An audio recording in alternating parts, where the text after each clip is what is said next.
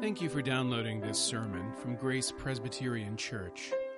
Grace is a church where people seeking more grace, more depth, and more community can start finding their way and sharing their gifts with the world. You can follow us online at graceforsiouxfalls.org.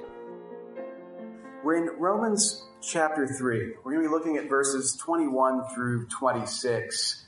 We'll look at that passage in a moment. But first, I just wanted to reflect for a bit on what I think is one of the most frustrating realities that I've discovered since my own ordination, since becoming a pastor. And it's this: I can't tell you how many times in talking to people who are working with me towards making a profession of faith, joining the church, I can't tell you how many times I've heard this story.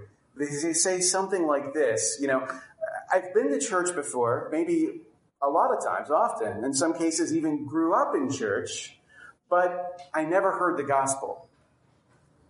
I grew up in church, I've attended church, but I thought that what the path was, that what God wanted for me was just to be a good person, to not do too many horrible things, to definitely show up in church and appear good and make good financial contributions to the church, and then everything would be good, and God would be pleased with me, and I thought that's what it was all about.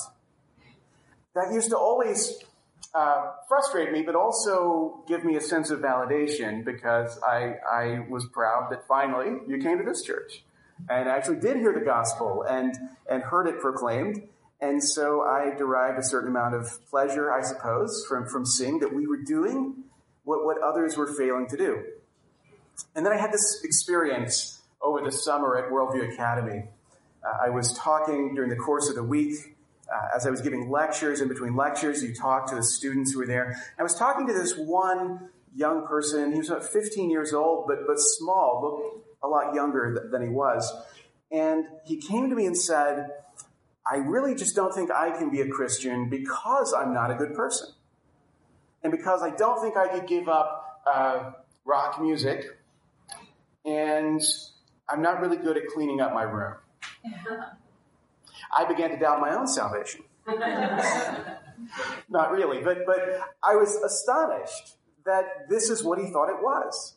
That he couldn't be a Christian because he wasn't a good person, because he wasn't willing to change his taste in music, and because he didn't do a very good job tidying up his room. And he thought that's what mattered.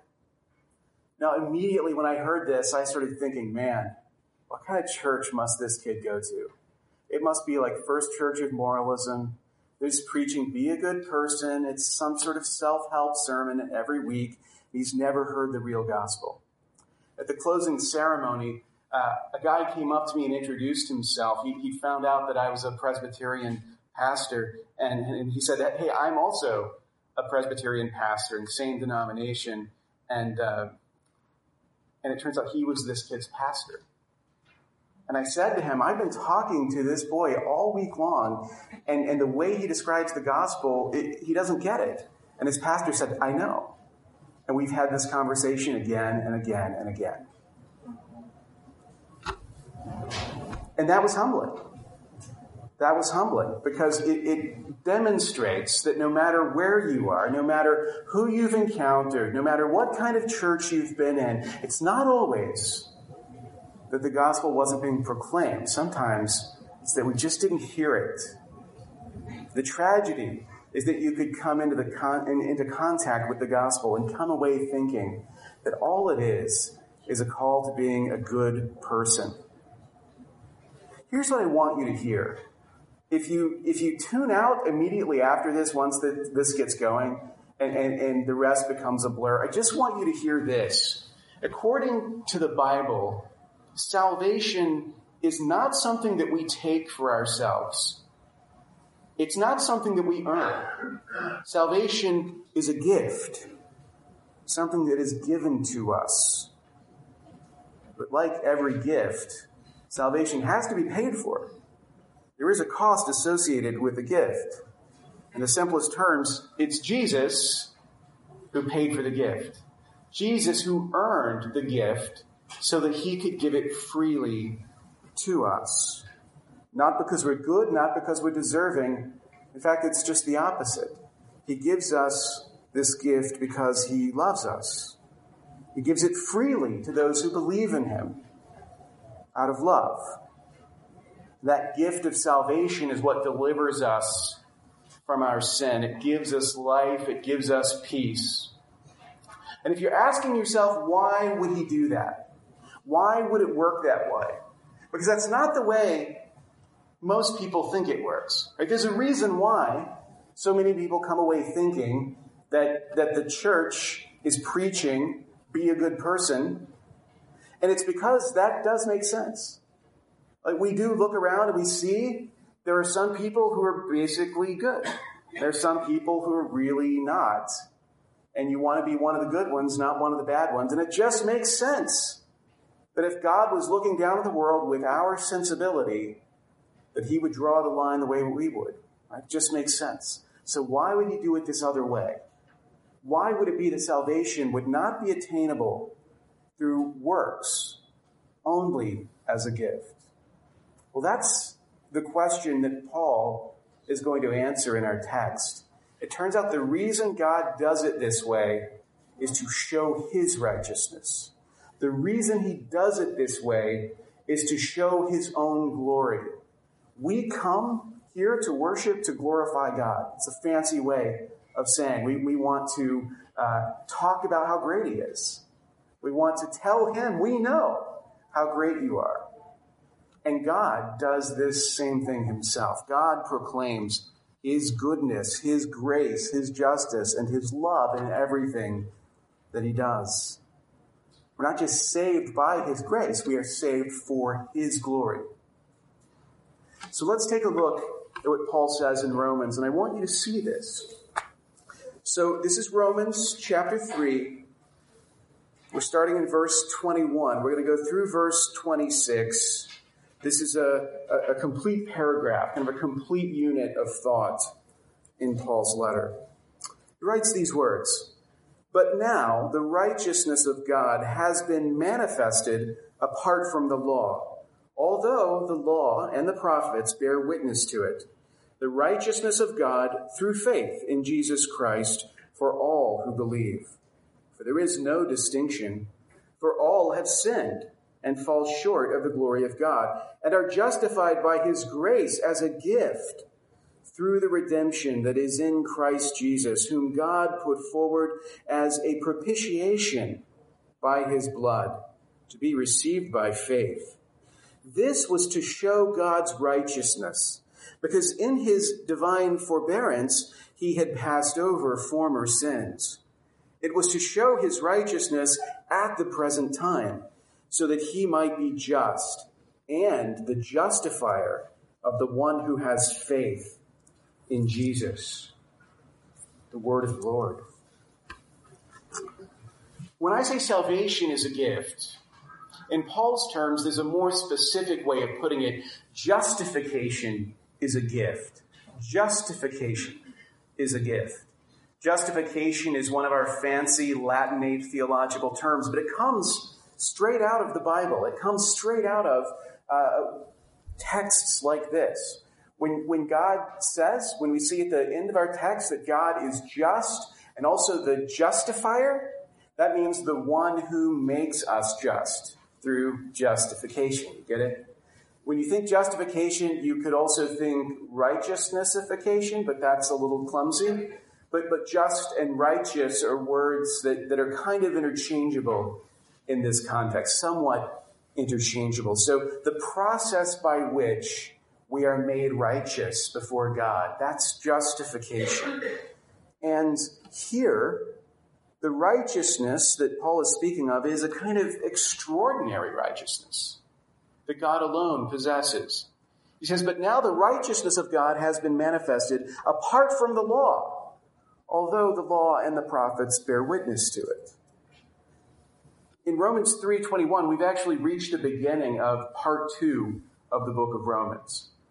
In chapter 1, verse 18, when we started looking at the wrath of God revealed against sin, the thing that we've been doing for weeks now, that was working through part 1 There was an introduction, and then part 1 is devoted to Paul's doctrine of sin. And he ends up demonstrating that we're all together in condemnation. All of us are sinners, no matter who we are, no matter our tribe, kindred, nation. We are all equal in our condemnation.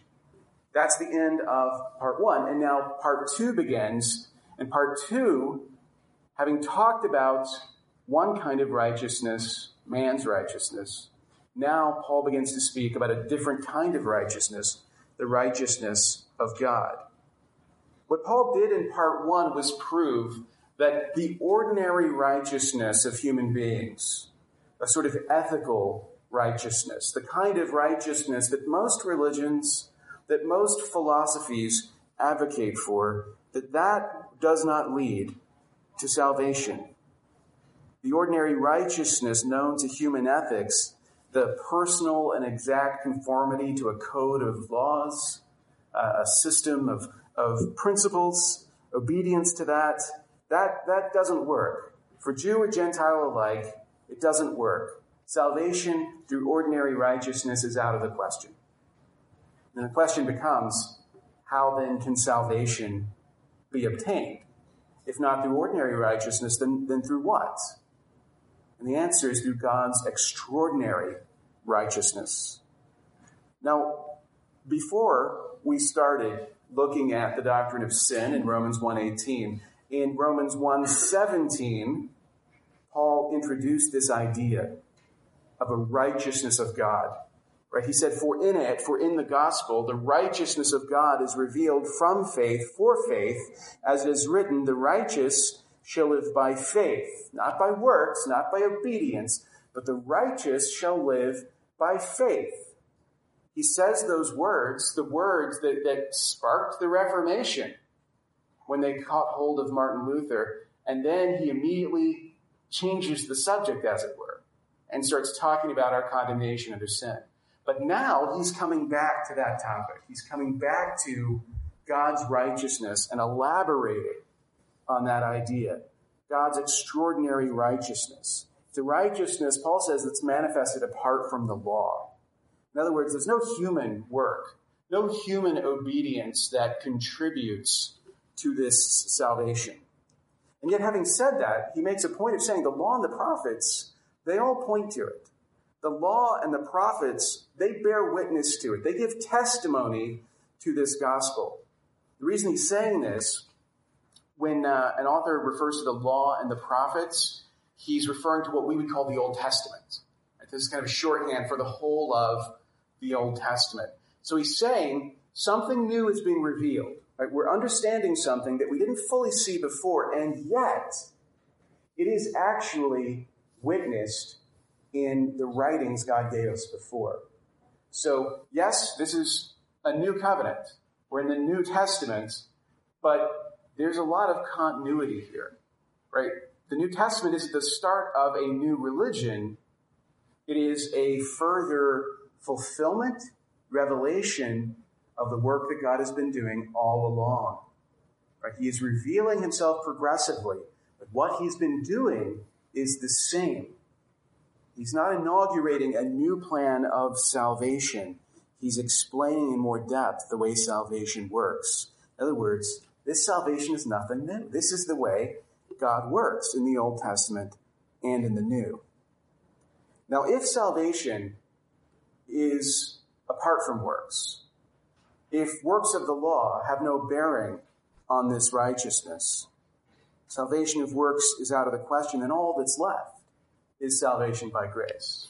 It's the only alternative. Salvation can only be by grace.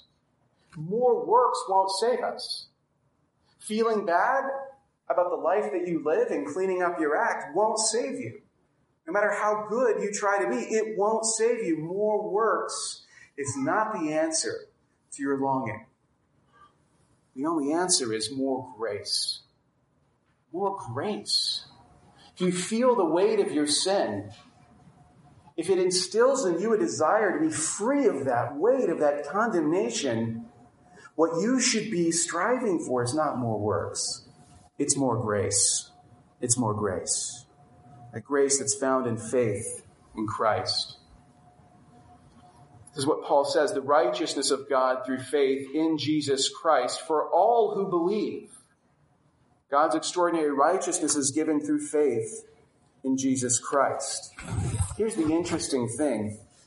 You may not have noticed this as we've worked through the text, because in each sermon, as we deal with each portion of text, I will always connect Jesus to it.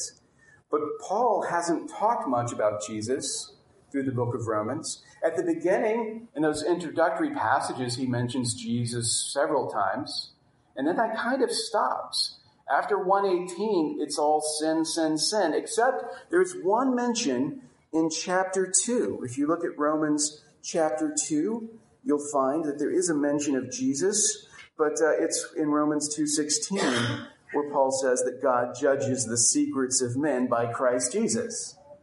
So it's all about judgment. The context is judgment, that one mention.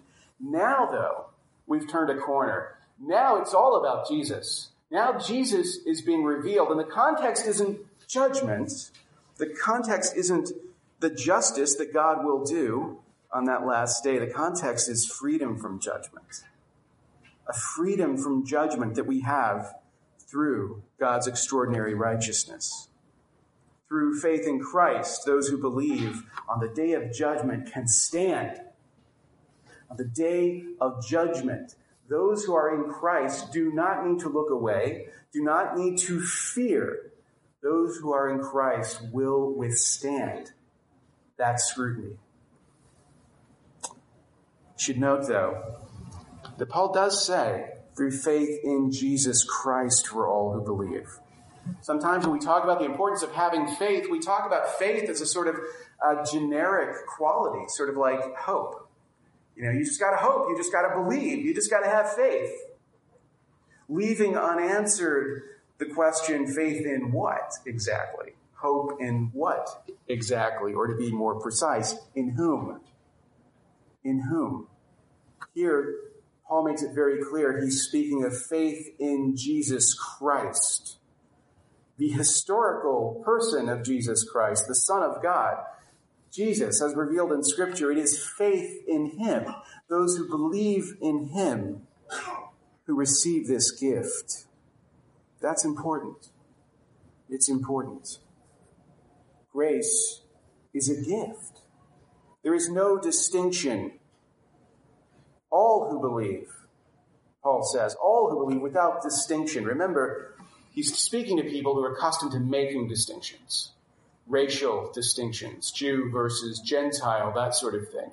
And he's saying you're all alike under sin, and now there is no difference between you in terms of condemnation. There's no distinction, for all have sinned and fall short of the glory of God and are justified by his grace as a gift. You see the parallel? He's saying basically, if the problem for everyone is the same, then the solution for everyone is the same.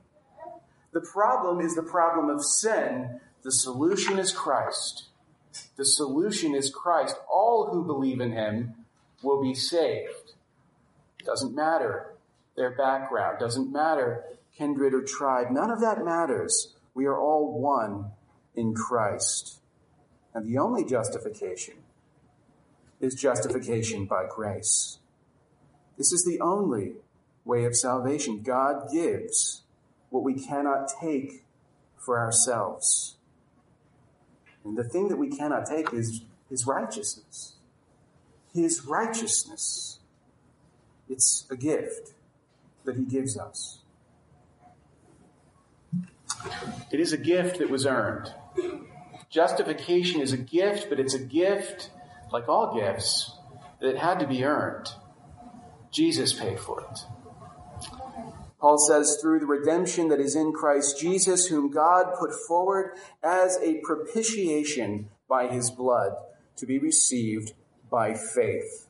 So God's extraordinary righteousness is gifted to us through God's plan of redemption. That plan is Trinitarian. God put him forward, put Christ forward, Paul says. The Father designed this salvation from the beginning. From the beginning, before the foundation of the world, the Father designed this plan of redemption. The Son paid for it by the atoning sacrifice that he made on the cross. We talked about this on Good Friday, that word there, propitiation, hilasterion. In the Greek, this is a word that could also be translated atoning sacrifice. It brings to mind the sacrifices of the Old Testament that were made as a covering for sin. But of course, the sacrifice of Christ was a once-for-all sacrifice. That was a price that Christ paid so that this gift could be given. And it is the Spirit who applies this gift to us by working faith in our hearts. Father, Son, Holy Spirit, the triune God, active in the work of salvation from the beginning right up to this moment. All of it, a work of God, all of it designed to give us freely this great gift. We receive this righteousness. We don't work for it. All the work was done by Jesus. I'll tell you a story I think a lot of you will be able to relate to. This happens to a lot of us when we're young. You want to give someone a gift. Maybe it's your mom's birthday or something. You want to give her something nice, but you don't actually have a job. And so it's hard to get money. And so you're kind of forced to figure out like how you're going to make this work. Well, here's the thing. That doesn't just happen to young people. It also happens to older people as well. It happened to me a few years ago. If you ever visit our house, in our dining room, on the wall, there's a lino cut called New Creation. It's jam-packed with all of these symbols, rich in imagery. A friend of mine made the artwork, and I thought it was the best thing that he'd ever done so far. I really loved it, and I thought that would be the perfect gift for Lori, because her her birthday falls at the end of July, and I'm typically on the road for June and July. Now, a good husband would have already thought about what to give her for her birthday, let's say in May, and would have a plan. Like a decent husband certainly would have this nailed down by the beginning of July. A husband like me is sort of keeping things loose and waiting to see what develops, and nothing did. And so at the end of the summer, I saw this beautiful artwork that my friend had made, and I thought, this would be perfect for Lori's birthday. The only problem was I was broke. Like, we had worked out our finances so that we could get through this summer, and at the end of the summer, it was sort of like, we'll see what happens, and what happened was nothing. And so I was faced with this dilemma. We're on the road. It's her birthday. I won't say which one it was. And I wanted to give her something nice, but I didn't have a way to do that. Fortunately, my friend Ned, who made the artwork, is a publisher, a small press. And so there was a way for me to do this. I spent a week basically working for him, editing a book, doing some rewrites, that sort of thing, kind of taking that load off of his shoulders. And as a result of that work, he gave me this lino cut, actually went with me to frame it and everything. And then I was able to give it as a gift to Lori. And now it's on our wall. And you see it, you may be interested in it, and some people will study all of the little symbols in it. But you usually don't know the story of how that came about. It was a close-run thing. But because I did the work, I could give her the gift. She didn't have to pay for it. That's the nature of a gift. That's one of the nice things about a gift, is giving something of value to someone that you love, and they don't have to pay for it, or they don't expect it. But somebody did have to pay. It wasn't free. And in this case, I'm the one that had to do the work. And that's the way gifts work. Right? If you want to be able to graciously give to the one you love, you are going to have to do some work to earn it. Now, believe me, there's no comparison to the work I did in order to earn this gift and the work Christ did to earn the gift of righteousness. But the principle is the same. If you understand how gifts work, you see what's going on here. And that helps you see why salvation, by its very nature, would never be something you do. If justification is a free gift, the way Scripture describes it, it could never be something you pay for. Because that's contrary to the nature of a gift. It's not how gifts work. If Jesus had given you a salvation that you had to work to attain to, if he'd given you a salvation that was yours as long as you could behave yourself and keep it, what sort of gift giver would he be? This isn't a conditional prize. This isn't a reward for good behavior. This is a free gift that he has given us, that he has paid for in ways that are unimaginable. And he gives it out of love. That gift means everything. That gift is what this is all about. It's why we're here. I want you to hear this. If you've come into this place thinking that the message is, be a good person, behave yourself, and maybe God will take pity on you and let you into heaven, that is not at all the way this works. We're not here because we're hoping that God will look down on us with favor, approve of us, and let us in through the pearly gates. We're here because he gave us a free gift that we know we didn't earn, we didn't deserve. We're here out of gratitude to worship him for his goodness. That gift was life. That gift was reconciliation. He made the peace when we were still at war with him. That gift was Passover. That gift was Passover. What does the gift prove? Paul says this was to show God's righteousness. This was to show God's righteousness. That's why it works this way. I know that sounds circular. God's righteousness was manifest to show God's righteousness. But he actually means two different things here. What he's getting at is something like this. The reason God gifts his extraordinary righteousness to us is to demonstrate how good he is. Salvation works the way it works to show God's righteousness, to show how good God truly is. Because the purpose of it all ultimately is to glorify him. The purpose of it all is to reveal his character to all creation. So the gospel, the good news, the plan of salvation, it's showing us what it looks like when a God who is perfectly just loves the unjust. When a God who is without sin loves sinners. This is what it looks like. How does this gift prove God's righteousness? Well, part of it has to do with God's response to sin. Paul says, because in his divine forbearance he had passed over former sins. He had passed over former sins. Adam and Eve were under the impression that if they disobeyed, they would die. This is actually the point the serpent pushes back on. Has God really said that? Is that really true? Do you really think that's going to happen? And if you read the story, the account in Genesis 3, it kind of sounds like the serpent was right. Because they eat from the fruits, they sin, they fall, they know their shame. God shows up to confront them in the garden. They hide from him.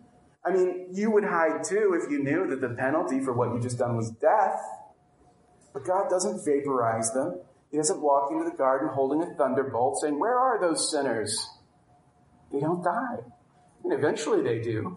Eventually they do. Sin enters into the world. Death enters into the world because of sin. They don't die immediately. God shows mercy. Or in Paul's words, forbearance. Not for the last time either. Because ever since the first sin, we've actually been building on that legacy. Sin after sin after sin. And God has shown extraordinary forbearance. There are penalties for sin. There are punishments for sin in this life. But God shows remarkable patience with us. He passes over those sins. He doesn't exact the penalty at the moment. He doesn't make us pay the price at that moment of sin. The passing over doesn't mean there will be no justice. There will be a reckoning. Passing over means that God made a way for us to be made just in Christ. It brings us to the other Passover. Paul speaks of God passing over former sin, but Passover with a capital P, right, that brings us back to the days of Moses. That brings us back to the deliverance of Egypt. Right? The Passover, that was more than just the historical setting for the crucifixion. Right? The story of Christ's passion plays out in the Gospels as a fulfillment of a picture painted in Passover in the Old Testament. Something's happening in Christ's passion that brings to fulfillment the promise of Passover in the days of Moses. Now, there's a remarkable fact about all of this that John notes in his gospel. We looked at this in our Good Friday service, but I want to call your attention to it again. We find this in John chapter 18. This is as John is narrating the events that led to Jesus' arrest and his crucifixion.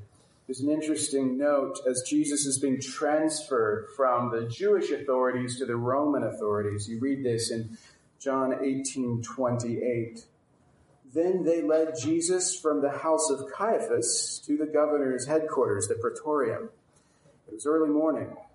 They themselves did not enter the governor's headquarters, so that they would not be defiled, but could eat the Passover. You see the irony in that? The men who had taken Jesus captive, the men who were bringing him to Pilate for judgment, when they reached the Praetorium, they stopped in the colonnade. They stopped at the outskirts, and they would not enter in. It's strange. They brought Jesus to Pilate so they can have him crucified, but they stop. There's a higher concern that they have, something that prevents them from crossing the threshold to where this pagan idolater ruled and reigned. And it was Passover. That if they had entered into that place, into Pilate's house, they would have been ritually defiled.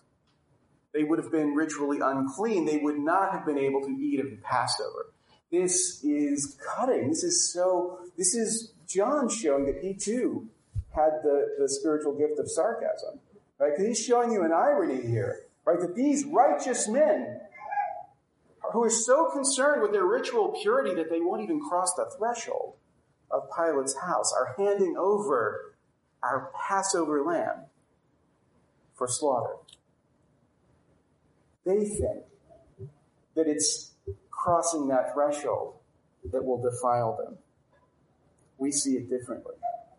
We see something deeper going on. It illustrates for us, though, the way that Passover as a sign could be more than just a sign of community. It could be more than a sign of salvation. It could also be a sign of separation. Because at that moment, those men won't walk over the filthy threshold of these pagan Gentiles because they are set apart. Because they are set apart. They are children of God. This is why they won't go. It's interesting, though, that the line that they won't cross is the line that Jesus walks across.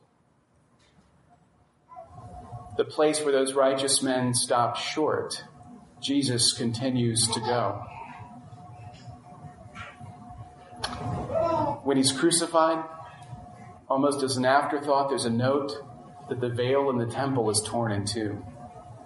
You see that and you recognize something has happened. Things have changed. There was a separation that is no longer there. This is another one of those moments as Jesus passes over that threshold into, as it were, the world of the Gentiles. For our sake, he does this. This is why when we come to the table in our communion liturgy, we say, Christ, our Passover, has been sacrificed for us. Because the cross of Christ was that atoning sacrifice. It's the means by which that righteousness is given to us. It was to show his righteousness, Paul says, at the present time, so that he might be just and the justifier of the one who has faith in Jesus. So that he might be just. So God wants to vindicate his justice here, to show that he is just. The judge of all the world will do right. He is just, and you shouldn't mistake the fact that he's been patient, long-suffering, and forbearing. You shouldn't look at that and say, it doesn't matter, God doesn't care, there will be no justice. Evil will thrive, good will be punished. That's just the way the world is. God says, no, it just looks that way because of my forbearance. But there will be a reckoning because God is just, and he shows himself to be just. But not only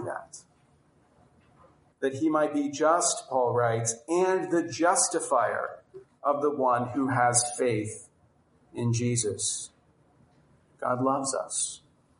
So he shows that not only is he just, but that he's determined to make us just, to be the justifier. All of the glorious names that proclaim his goodness, the names that he's invented for himself, as it were, the names he's given himself to proclaim his attributes. One of those names he takes to himself is the justifier. The justifier, the one who makes righteous. It matters to him. His way of saving us is to justify us. Everyone who has faith in Jesus will be made just. Even though we were defiled by sin, we will eat this Passover. Because by faith, our place at the table has been given to us as a gift. Christ met the demands of justice so that he can make a gift of his righteousness to us. That is the gospel. That is the gospel. That is the word of salvation.